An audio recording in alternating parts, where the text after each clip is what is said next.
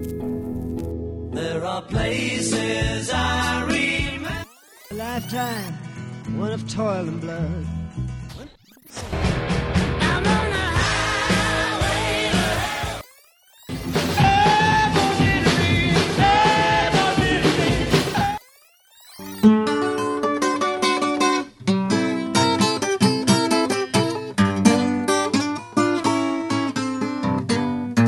Richmond Free Press.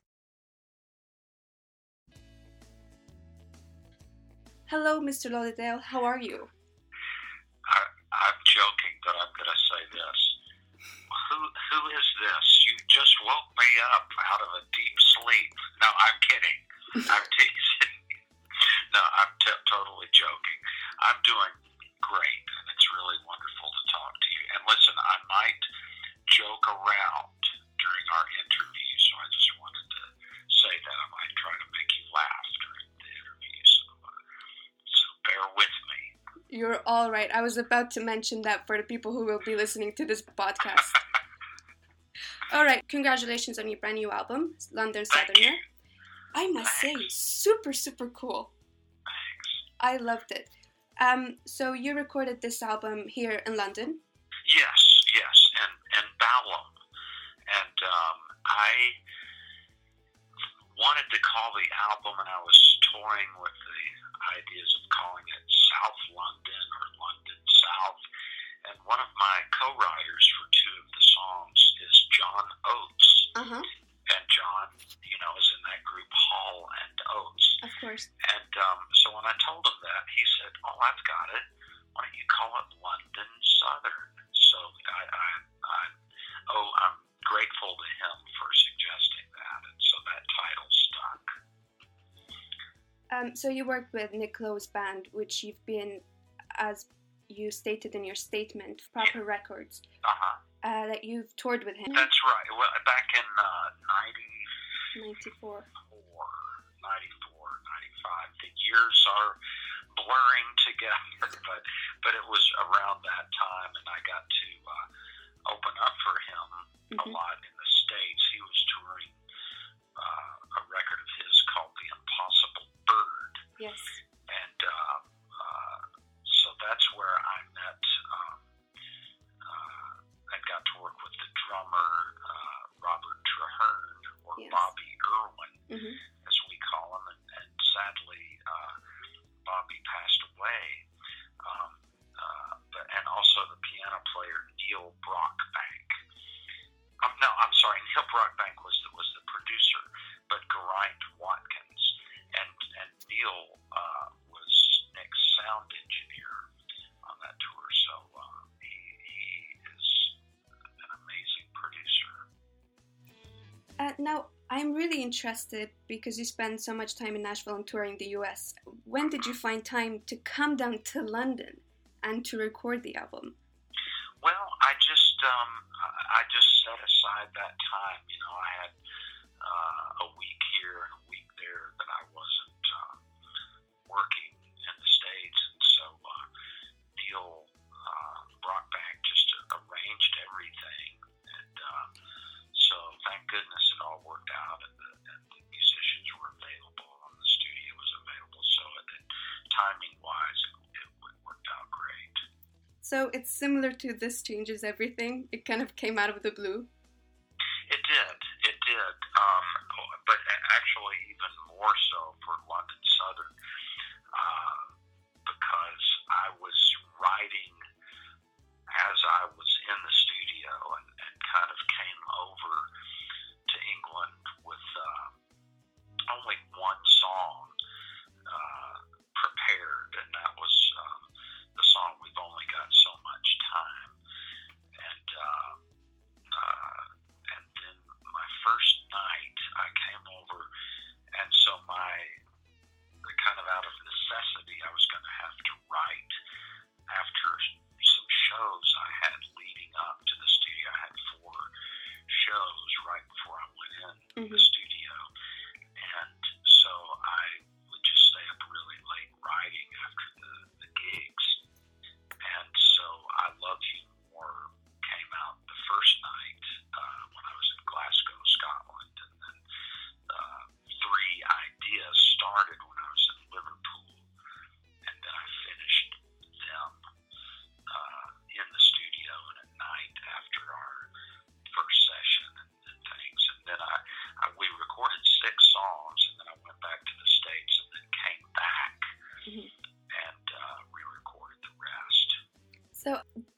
don't let yourself get in the way. You said you're going back and forth and writing at nights and then during gigs. Was that something, a self-expression that don't let... That was one of the songs on the second night that I started in Liverpool. Mm-hmm. And it was after the gig. And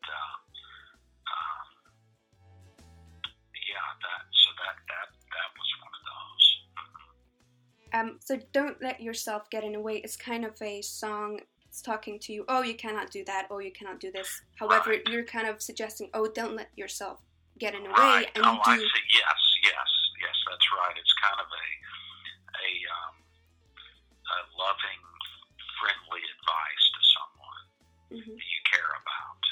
Because, we all do that sometimes. At least I do. I get in my own way. So, how long did it take for this album to be recorded? I guess the time when we were recording the basic tracks, that probably took about 5 days. Yeah, probably that, just for the basic tracks. And then came the overdubs. Mm. I wasn't here when Neil Brockbank went in with Kate St. John, and Kate had written a string arrangement for I Love You More. That was what I was about to ask added you. woodwinds and things, so I wished I could have been here for that, but just time didn't permit it, and we'd already recorded all. I did come back again, and there was, I think, Don't Let Yourself Get in the Way, for instance. I had this musically, the structure of the song and the title and some of the lyrics, but some of the lyrics just, it took a long time. Sometimes I have to, after I record the music on songs, I'll go in and it's kind of a nerve-wracking process, but I'll finish the lyrics right before I have to sing it, and that takes a little longer sometimes. But that's one of the my curses as far as recording is that sometimes I have to go through that process. So, and answer your question, and then there were Neil added some horns to a song, and then I put some horn. Neil was in the U.S. touring with Nick Lowe, and for some things we hadn't finished overdub wise with some background harmonies on a couple of things, and some more horns. We put those on there. So, I guess total studio time, it was maybe a week and a half, with everything, Mm-hmm. counting all the overdubs, I'd say that. That's quite interesting. That's really cool. Only a week, an album done. Wow, impressive.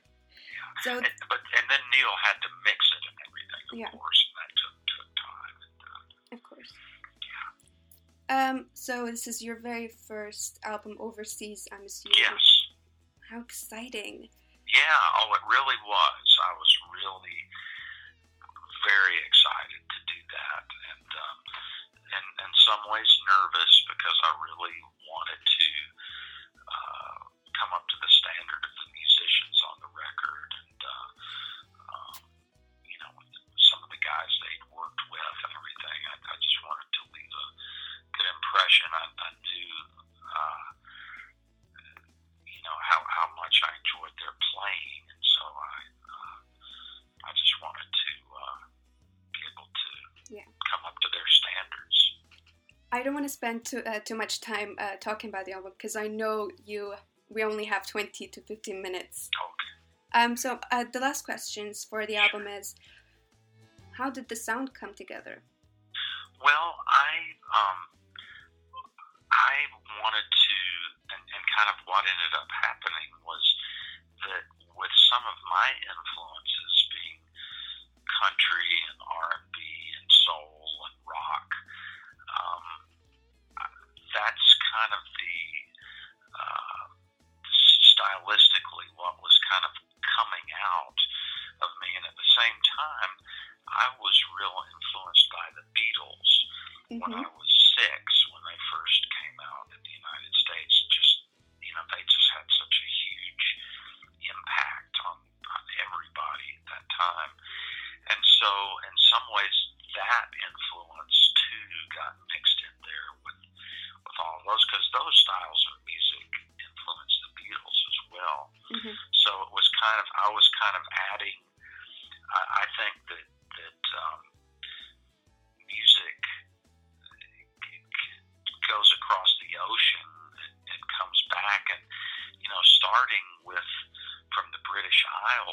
folk songs and fiddle tunes, the instrumentals, and they made their way to America, and then that got synthesized and things, things like bluegrass and old timey music, Yes, of course. and some of the gospel music, and then that mixed in with influences and African music that was there in the U.S. And so it's kind of this synthesis of all of these things, and then that would keep, and then soul and blues and R&B music came over from America to England, and that influenced so many people. And then, boy, in the '60s, so much Graham great Parsons. music came from England. Yes, and then Graham Parsons. So it's this kind of bouncing back and forth of musical styles from here to America and then back and forth.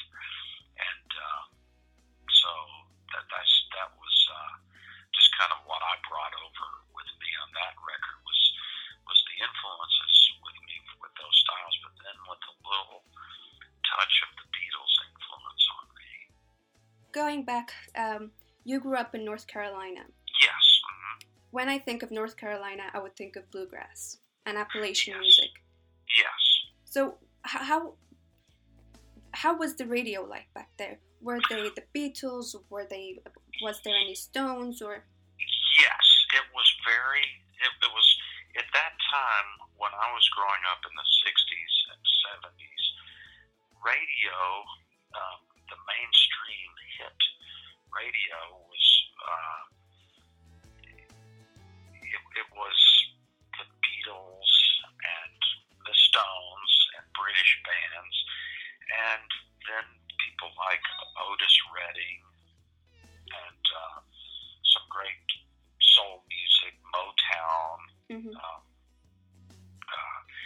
and British bands like Cream. They were a big influence. Eric Clapton was a big influence and hero. But mixed, and then all these American rock bands, and so it was just musically, it was just this great magical time of this mixture of things. Now separately, there was country and bluegrass. The country stations at that time were playing some bluegrass, but country, there weren't as many country stations at that time as there are now, and it hadn't really come into the mainstream and become such a large genre back then.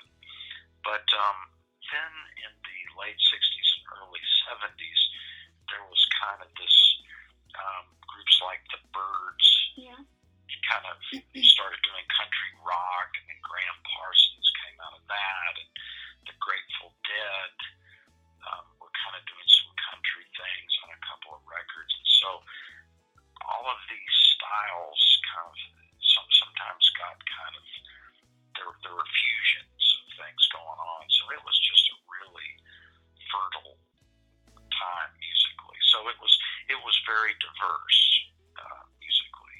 So how was Appalachian music was preserved? Traditional music, in a sense, how was that preserved? Well, it started becoming popular in the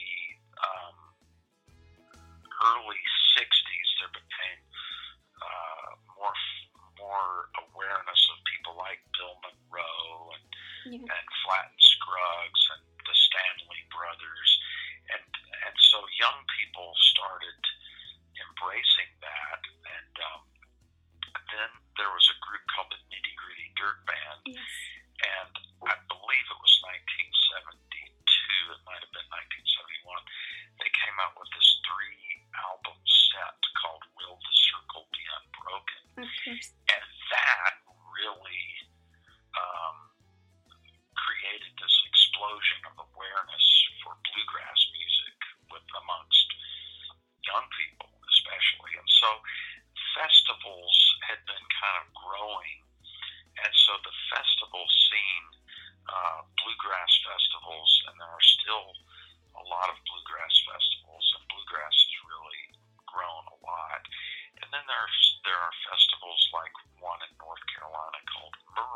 Yeah. Fest. And that is this huge festival. About 80,000 people come. And so there is a lot of bluegrass and acoustic music, but it's mixed in with other things as well. A lot, mostly, I'd call it roots music, or you could call it Americana music too. Which is kind of, to me, that term means it's like an umbrella term meaning roots rock, country, traditional country, bluegrass, folk, soul, blues, R&B, but kind of the rootsier element, not overproduced records, or like electronic, synthesizer dance type music. It's more in the rootsy style, and that's really spreading. I think that term, and even over here, there's like a healthy audience and a bunch of great musicians doing that kind of music. I'm assuming there won't be a Jim Lauderdale and Nicki Minaj album. You never know. I would be looking forward for that if it happened, honestly. You never know. Anything could happen in this musical world. So, I asked my previous person I was interviewing. I told him what was the hip thing, the sound back then, like in the school playground. What was being shared about, like? At that time, for me, well, when I was kind of in the playground age, the Beatles. That was the go-to favorite band of me at that time, and so I'd say that. Right. So you started playing instruments in a very young age. How old were Yes. you when you started playing? I started playing the drums when I was 11, and then I branched out to the banjo, and I also started playing some blues harmonica before that. But I really became enamored with bluegrass music really heavily, and so I wanted to be a banjo player. I love singing so much though too, and I do both. But I got to a point when I was about 18, 19 that I realized I was never going to be one of the great banjo players or innovators on an instrument. And that was about the time I started writing songs, and so I started playing more acoustic guitar, rhythm guitar. I'm still not a lead guitar player. I just can't do it. But and I'm still. I think it's a continuous learning process. Everything, playing and writing and singing. But so rhythm is kind of to back myself up. And I do a good bit of shows solo, and I really enjoy that as well. And so I love the interaction with other musicians in a band situation. But I really enjoyed, just playing by myself to perform as well. That actually takes me to your college days, where you studied performing arts, theater. Yes. So did that help shape up that persona on stage? Well, there was maybe now or lately, but at that time there was a kind of a disconnection between theater and doing things like Shakespeare or whatever, and then performing bluegrass or country music or blues music. I couldn't really, and I'm still learning really stagecraft as far as performing music and relating to audiences, and I think that's also a long process.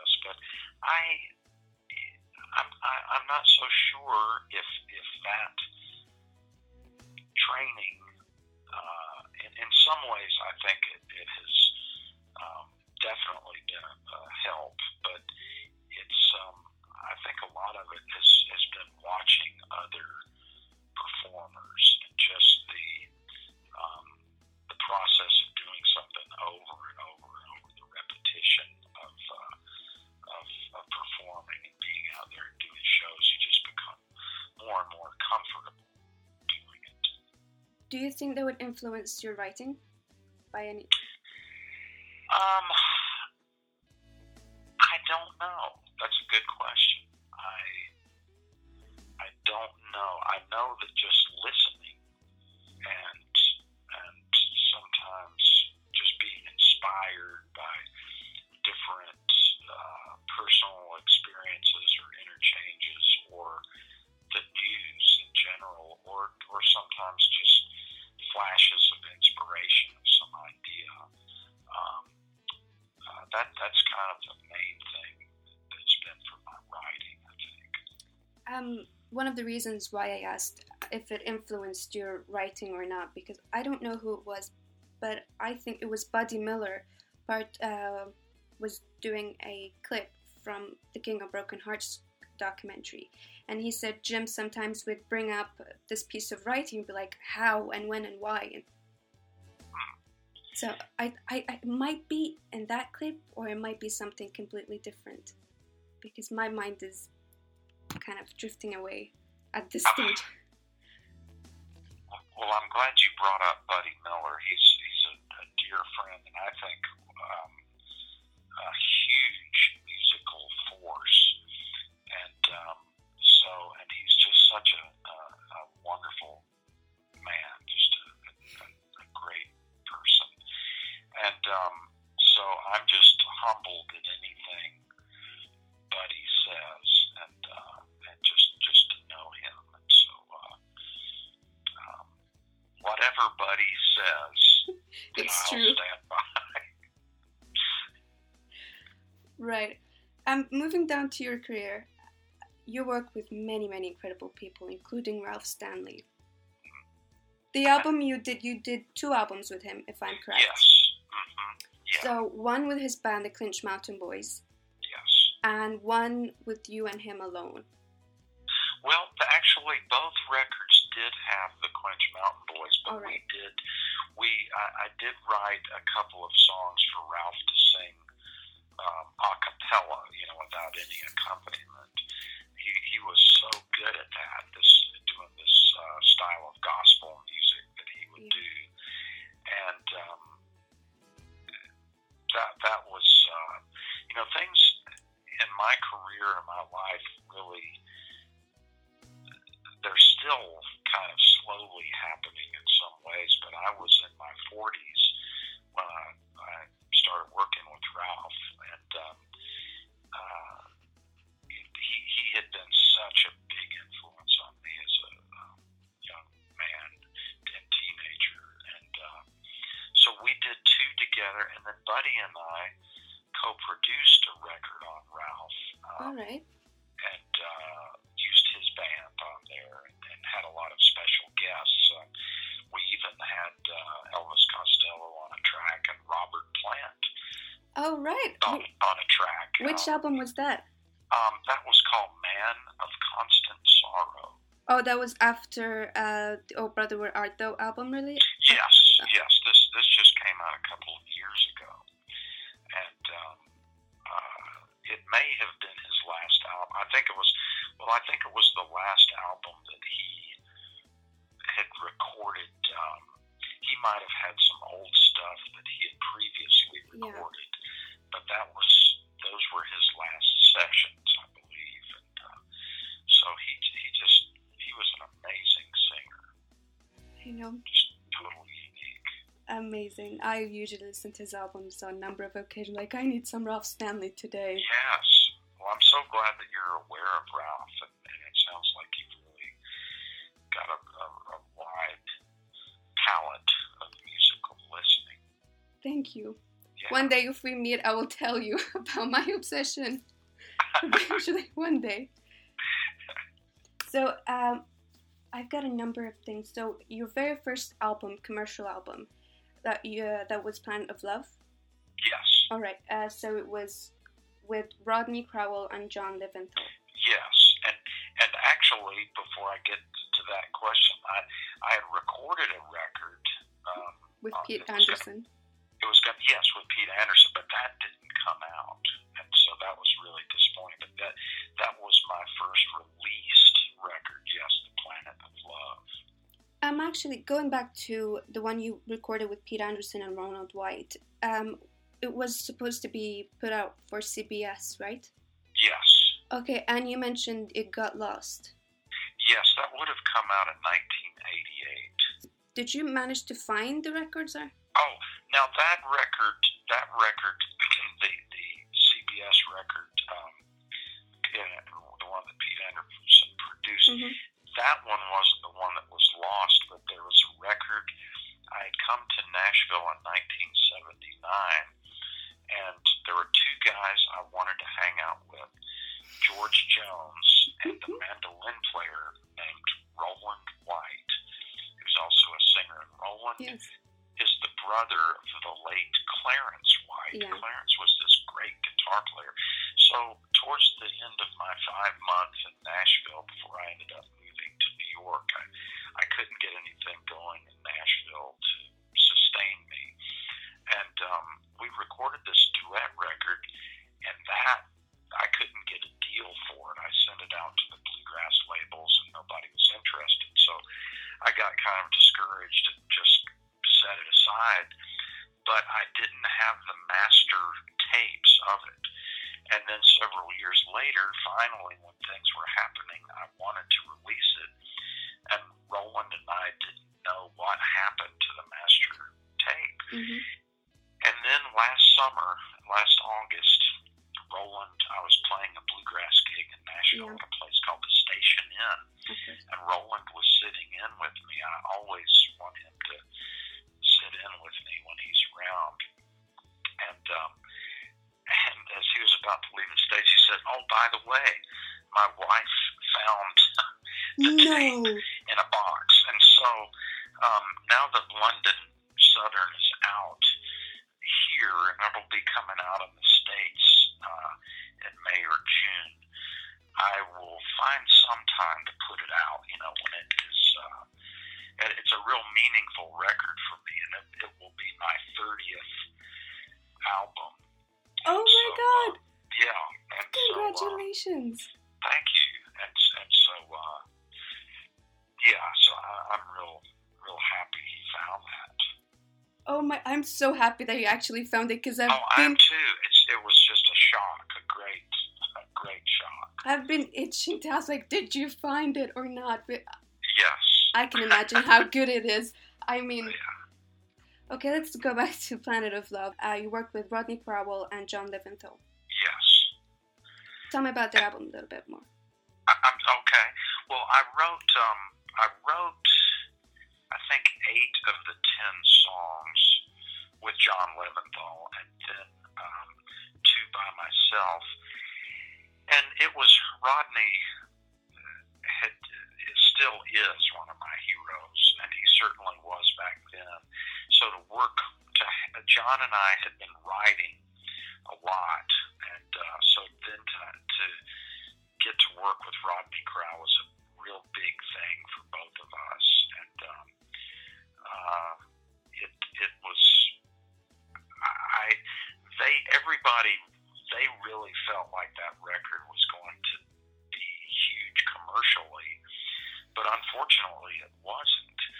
I kind of got lost in the shuffle at the record label, but as a songwriter, 8 of those 10 songs got recorded by other people, and George Strait, for instance, recorded 2 songs that were in this movie called Pure Country.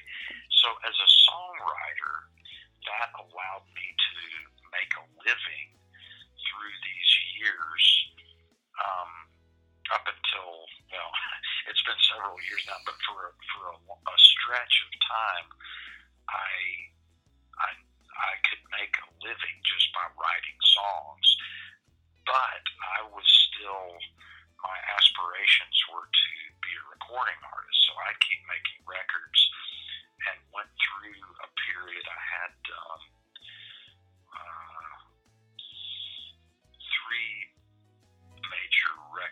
four major record label deals, and then when those stopped happening, I just kept putting out things independently after that. And so that record was a big milestone, being the first release, and then me being able to survive because of that record, and then that leading to other people recording. You then went on. Oh, sorry. You went on to record write with Robert Hunter. Yes, we've written about 100 songs together, and he is also one of my heroes, and just an amazing writer, and I think one of the most intelligent men on the planet. Oh gosh, what a writer he is, and human being. So Let's put people in perspective. So you wrote 6 albums with Robert Hunter. yes. 3 albums were released in the same year in a matter of months apart from one another. Yes. Whoa.